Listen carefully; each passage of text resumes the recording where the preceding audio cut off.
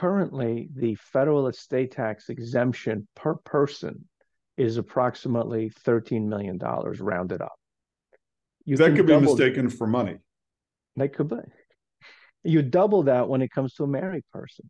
However, on December 31st, 2025, the 2017 Tax Cuts and Jobs Act will expire, and the exemption is scheduled to revert to 5.6 million adjusted for inflation. So if we take a rough number for ease of simplicity, 7 million exemption per person based on current inflation levels, you have a window where you're going to drop tremendously and the government is going to find many people much wealthier than they thought they were 2 years earlier.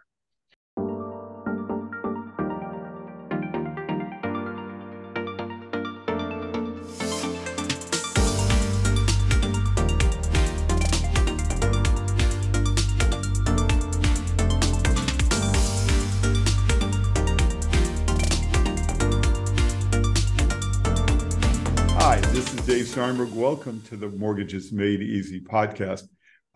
We're joined today by my friend Michael Mirone. Michael is of counsel at the law firm of Connell Foley. He is a specialist in trust and estates and the planning that goes into life events. Michael, how did you get into trust and estates? So I've been doing this for 27 years, and I've always had an interest in tax. I went to Seton Hall for my law school, and I spoke with one of my favorite professors there, and she said, if you really want to do this type of work, you really need to go one more level up and get your master's in tax. So as I started working in the trust and estates field, I decided to be a glutton for pain and travel into the city every night for evening classes, and I eventually got my master's in tax from NYU. Hmm. And I think it's a process that was really driven by my passion for, helping families, helping business owners minimize their tax exposure, keeping more money for the family rather than Uncle Sam and the various government and state agencies that want a piece of the pie. So it was, I wouldn't call it altruistic per se, but it was really driven by a passion of seeing how hard my family worked. My father was an entrepreneur, and how much was really going to, off the top to government coffers rather than to the family and to the employees and et cetera. So I Hmm. started really focusing on tax, and then I sort of went into the trust and estates area because I really enjoyed working with families.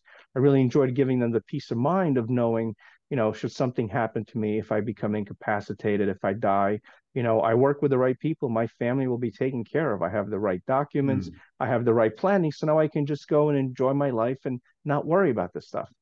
Got it. And so, um, you know, most people, when they think trust and estates, they think wills, but I bet it goes well beyond that.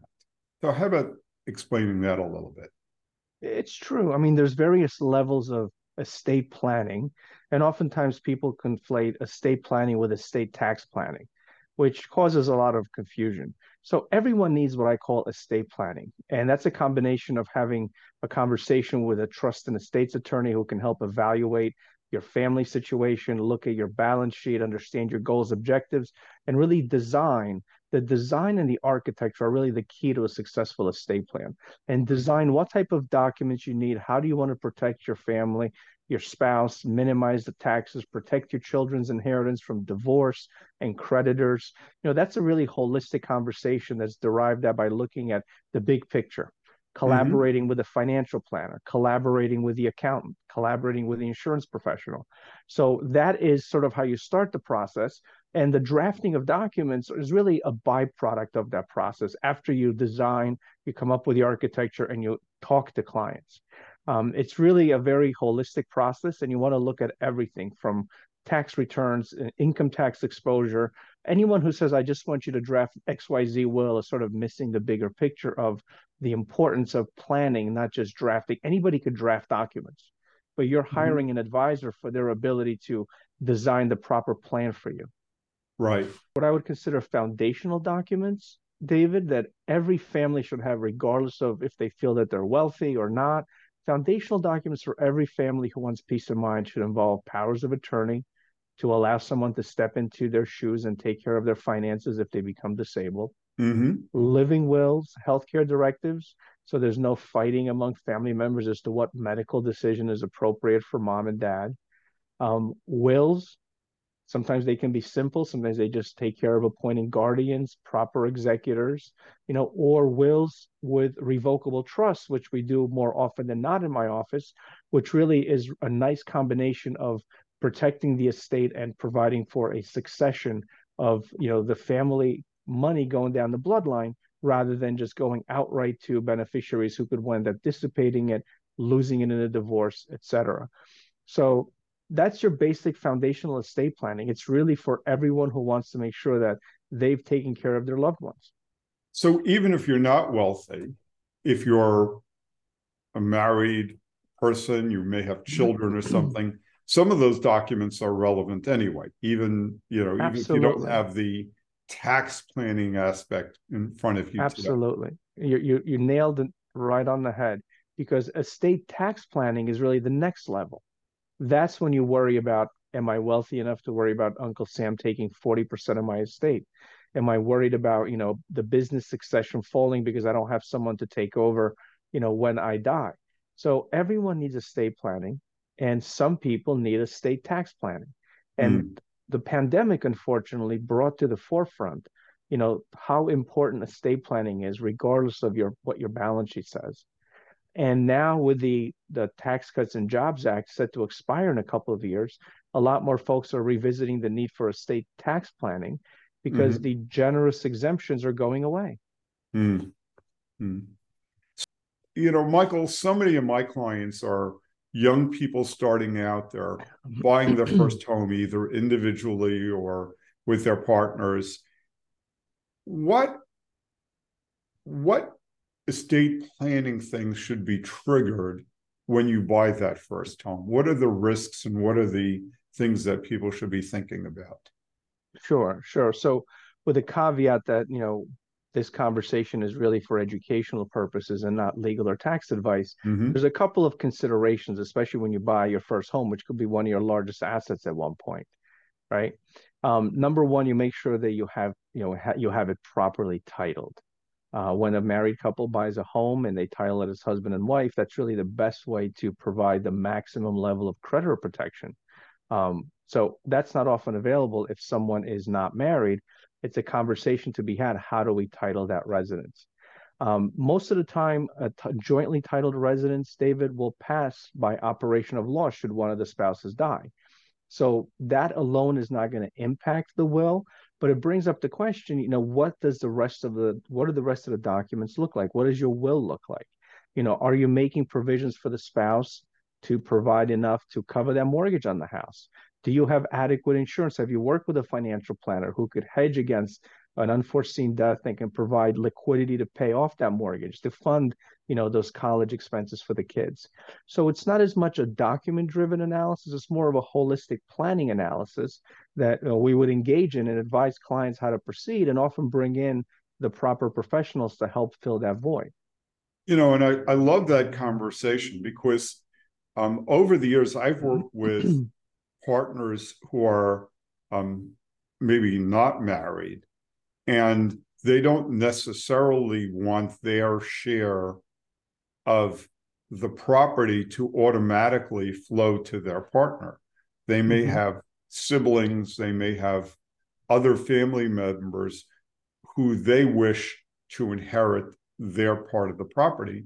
Sure, sure. Particularly if they're non-romantic partners who are buying it together. And so that Right. planning aspect becomes very important. It's really essential. You've touched on such an important issue because you have a couple of considerations that are so specific to that dynamic. Number one, in New Jersey, we still have what's called the inheritance tax. And believe me, the exemptions are not generous at all. We're talking $25,000 exemption from inheritance tax if you leave it to a sibling. So, in your fact pattern, really consideration has to be given to how those assets will be divided. How will the survivor be impacted by having to be a joint tenant with someone else who may not have a relationship with? Who pays the inheritance taxes, right? If there's an inheritance tax triggered because you left your 50% of the house to your brother or to niece or nephew, someone who is subject to that type of tax, how does the tax get paid? Is there enough liquidity? So that's a much, much more in-depth conversation. I represent a decent amount of people who are in that situation. I represent a large number of same-sex partners who have exactly this type of dynamic that they're concerned about. And we just have to have the conversation to understand the goals, educate the client, and most importantly, draft the documents with that in mind. Interesting. Now, in our earlier conversation, offline, you were telling me about how COVID has impacted the people's estate plans. So if I lived in Nebraska and I'm now moving to New Jersey or to Connecticut or something, what difference would that make? How would that impact my estate plan? So there's a couple of things you'd have to consider at that point. Number one, different states have different rules, different statutory requirements for those documents to be valid. Your will may be not validly executed when it comes to New Jersey rules versus Nebraska rules. Although there's something in the law called reciprocity, for most clients, I would not want to rely on that. The first thing I would do is after I relocated and purchased my house, I would reach out to a qualified trust and estates professional, and the importance of using a specialist cannot be emphasized enough here. You must go to a specialist for this type of stuff. I have plenty of war stories and horror stories about clients using, the attorney who handled, driving a DWI or a real estate closing for their, blended family estate planning and the nightmare that resulted. So you would go to that specialist and you would really sit down and talk about what should my powers of attorney say. They're going to be different. They're New Jersey, they're statutory. You will need new documents. Same thing for the living wills. How do my wills work? Did I come from a community property state to a regular state? Nebraska is not, but other states are, Texas, Arizona, community property states, California. So the whole dynamic could change. Do you have a prenuptial agreement? Do you have to take into consideration how this property will be titled? So what the pandemic also did is it really opened up people's eyes to the importance of planning in general. And there's been heightened interest in doing just traditional planning to provide for your loved ones. Plus, you couple that with a change in domicile, and you really, pardon me, you really need to revisit your overall situation to make sure that you're not using documents that worked in one state that will be rejected in your new state, in your new home. So if I'm hearing you correctly, what I understand is that you may have an estate plan that worked in the whatever state you were from originally, Nebraska. But if you move to another state, whatever state you move to, you just want to have at least someone review how you title the property in your new state so that you title it to your maximum advantage. And then you also want to make sure that the ancillary documents, the living wills, the durable power of attorneys, etc., are properly executed for the state that you live in today. And that's the term I actually use is ancillary, because those are I call the wills and trusts sort of the main course, and the side dishes are your ancillary documents, which are also very important. But that is correct. That's an excellent approach. When someone comes here, when they close on that home and they're looking to make sure their financial and legal life is in order, that's one of the boxes they need to check. Getting a second opinion from someone qualified to say, I've looked at your documents, they work, or they need to make these changes. That's an almost to-do item on everybody's list who relocates. And the tax rules are different, right? We've had clients move here from New York, move to New Jersey. New Jersey no longer has a state estate tax. We have an inheritance tax, but the estate tax has been repealed. In New York, there's an estate tax. They may have wills with complex planning that can now be simplified to a much easier structure. So there's so many variables that need to be considered. You've spoken about the tax aspect of the estate planning. At what financial threshold, what's the financial threshold for someone needing that? Now, I understand that right now we have very generous federal limits, but you indicated that may be changing. Yes, so currently the federal estate tax exemption per person is approximately $13 million rounded up. You That can could be double mistaken for money. that could be you double that when it comes to a married person. However, on December 31st, 2025, the 2017 Tax Cuts and Jobs Act will expire, and the exemption is scheduled to revert to 5.6 million adjusted for inflation. So if we take a rough number for ease of simplicity, 7 million exemption per person based on current inflation levels, you have a window where you're going to drop tremendously and the government is going to find many people much wealthier than they thought they were 2 years earlier.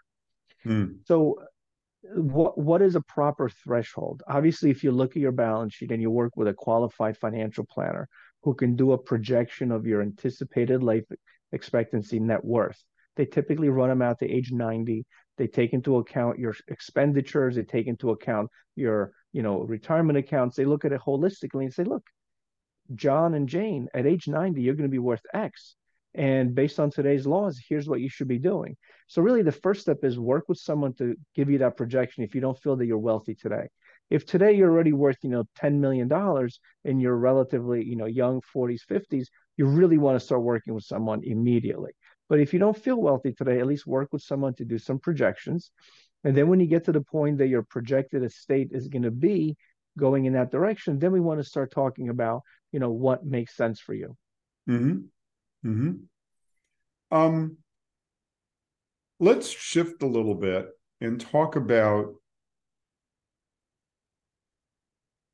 someone who owns a business. How does that affect the the tenor of what they need to be doing? So you may have heard this expression from t-shirts to t-shirts in three generations. And what it means to me is that, grandpa started the business, the son successfully continued it, and then eventually when it went to the grandchild, it sort of fell apart. So someone who's a business owner, and my practice is about 40% representing business owners from your, successful plumbing company to, large revenue generating companies. We look at their business succession plan essentially as a business owner's will. Because if you don't have something in place that will keep the lights on and everyone paid and the company generating that type of revenue that your spouse is expecting to retire on, you haven't done your job. So while the assumption is that you've done your wills, you've done your foundational planning, for business owners, we look at things like buy-sell agreements. We look at things like, worst case scenario, what happens if you die? Who takes over? Is Junior qualified to take over? Does Junior have an interest to take over? If the answer is yes, and you have several children, how do you equitably divide your estate among your other children so you don't plant the seeds of a dispute when you and your wife are gone? So for business owners, it's a much more in-depth conversation, and it often dovetails from when their estate planning is complete and ties into their business succession and planning with buy-sell agreements and proper insurance funding and making sure that the business side is covered just like the personal side. And just to round this out, what we haven't yet discussed, and I'm sure you could give us a real quick overview, is trusts. You mentioned that sometimes you build a trust into the will document so that it creates a trust maybe for minor heirs or for whatever other purpose. Can you just educate us a little bit? Of course, of course. Trusts are one of those uh, items that folks believe only apply to the Rockefellers and the JP Morgans of the world. But the reality is that the purpose of a trust is to protect the beneficiary from what I call creditors and predators, from potential divorcing spouses, and even from the beneficiary who may have a problem managing an inheritance, maybe suffering from mental health or substance abuse or other things. So a trust is not for the wealthy. A trust is for anyone who wants to protect the inheritance passing to a child. And the amount that's expected to pass to them should be at least, a couple $100,000 in your will at your death. You can create a trust. And I always say to clients, it's not that you don't trust your child, and it's not that you don't feel that they're capable of handling it. It's because you're not super rich and you're only leaving them $500,000. And if that gets commingled and used to support the marriage, and eventually half of it is lost in a divorce, what have you really accomplished? So trusts are for anyone who says, I want to make sure my child has a nest egg. I can have my child be the trustee so they can have a level of control over that money. But it's really not, you don't have to have a lot of zeros after the amount being put into that trust. And for most clients, it's set up at death. It's set up at the second death. There's an equitable division of assets, among children, and the assets are held in trust. And then the conversation becomes, do we keep it in trust for a long period of time? Do we keep it in trust until they reach a certain age? There's a whole bunch, there's different schools of thought on that. And that's what we talk to the clients. We spend a lot of time on the design and analysis before we even put any Mm-hmm. any pen to paper with the documents. Makes sense. Shifting to back to real estate, we're finding, just today I had a call from a mutual friend of ours who who had a, who had a client in their 50s, which is a little bit young for this, but they're running out of money. And we were talking about reverse mortgages. We find sometimes with people, this works great for people in their 70s and 80s who Right. who may own a home free and clear. What are your thoughts about reverse mortgages? I think that they are an exceptional tool in the right circumstances to protect the senior who is real estate wealthy but cash poor. They're healthy, they don't expect to move out and go into a nursing home, and they just need that source of liquidity to keep them in the house so they can enjoy their sunset years. Hmm. So, working with a professional such as yourself that can assess the situation and come up with a suitable solution is a no-brainer for a family with an elderly parent with that type of profile. Um, Typically, clients don't come to me for the financial analysis on the reverse mortgages. They'll bounce the idea off of me. And I find myself to be, supportive once I speak with the person that's proposing it. I understand that they're doing it properly. And, it's an excellent tool for that cash poor senior citizen. I love your terminology. So let's dig deeper. When you say that they're doing it properly, in your mind, what are you looking for? If you had a client and I was going to propose a reverse mortgage for that client, what would it mean to be doing it properly? Well, you obviously want to work with a team that has the right moral compass. I surround myself with professionals who have their clients' best interests at heart. Mm-hmm. So that's what comes first. Mm-hmm. And if the advisor can provide the proper analysis, they can sit down with the family, explain the pros and cons, show them the illustrations, give them some options in terms of, how this can be financed. That type of professional who digs into details and it provides full disclosure to the clients, of all the pros and cons, that to me is someone who did their job, and the client should be able to understand the benefits of moving forward with that type of person. Yeah.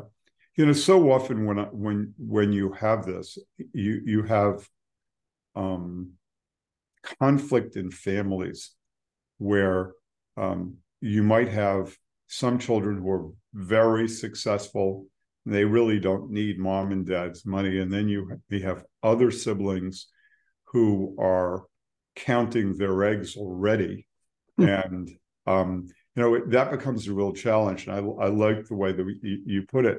Ultimately, what we're trying to do, you and I, is put the needs of the parents as paramount so that they're protected and they can live a life of dignity. And hopefully you'll do it in a way where the other, the interested parties, the children, et cetera, the heirs will have something to inherit. But the paramount concern is often the parents. That's right. And I've often said to my clients, it's nice that you're planning to provide for your children and you're structuring your estate and affairs in such a way to create an inheritance. But, my number one priority is to make sure that you are okay. And then they can have an inheritance. It's really not, we don't want to impoverish our clients. We don't want to burden them financially so that their children can live a better life. Their time will come. Great. Michael, this has been a real pleasure. Are there any other areas that you'd like to discuss? Is there anything else you'd like to pick up on? Well, I very much appreciate the opportunity, and it's nice to work with a seasoned professional such as yourself in this area. I think what I would say is that, anyone who you work with that is coming to New Jersey, that is looking for advice, who has some thought of, I want to have my financial and legal life in order, let's have a conversation about their personal situation, their estate planning, and, let's see what we can do to help them. Fantastic. This has been a real pleasure. Michael Mirone is a expert estate planning attorney. He is someone who comes highly recommended. We have friends in common, and he's a professional of the highest order. Michael, thank you so much for joining us on the Mortgages Made Easy podcast, and thank you for taking the time to educate me and our listeners. Thank you. Thank you for having me. Have a great day.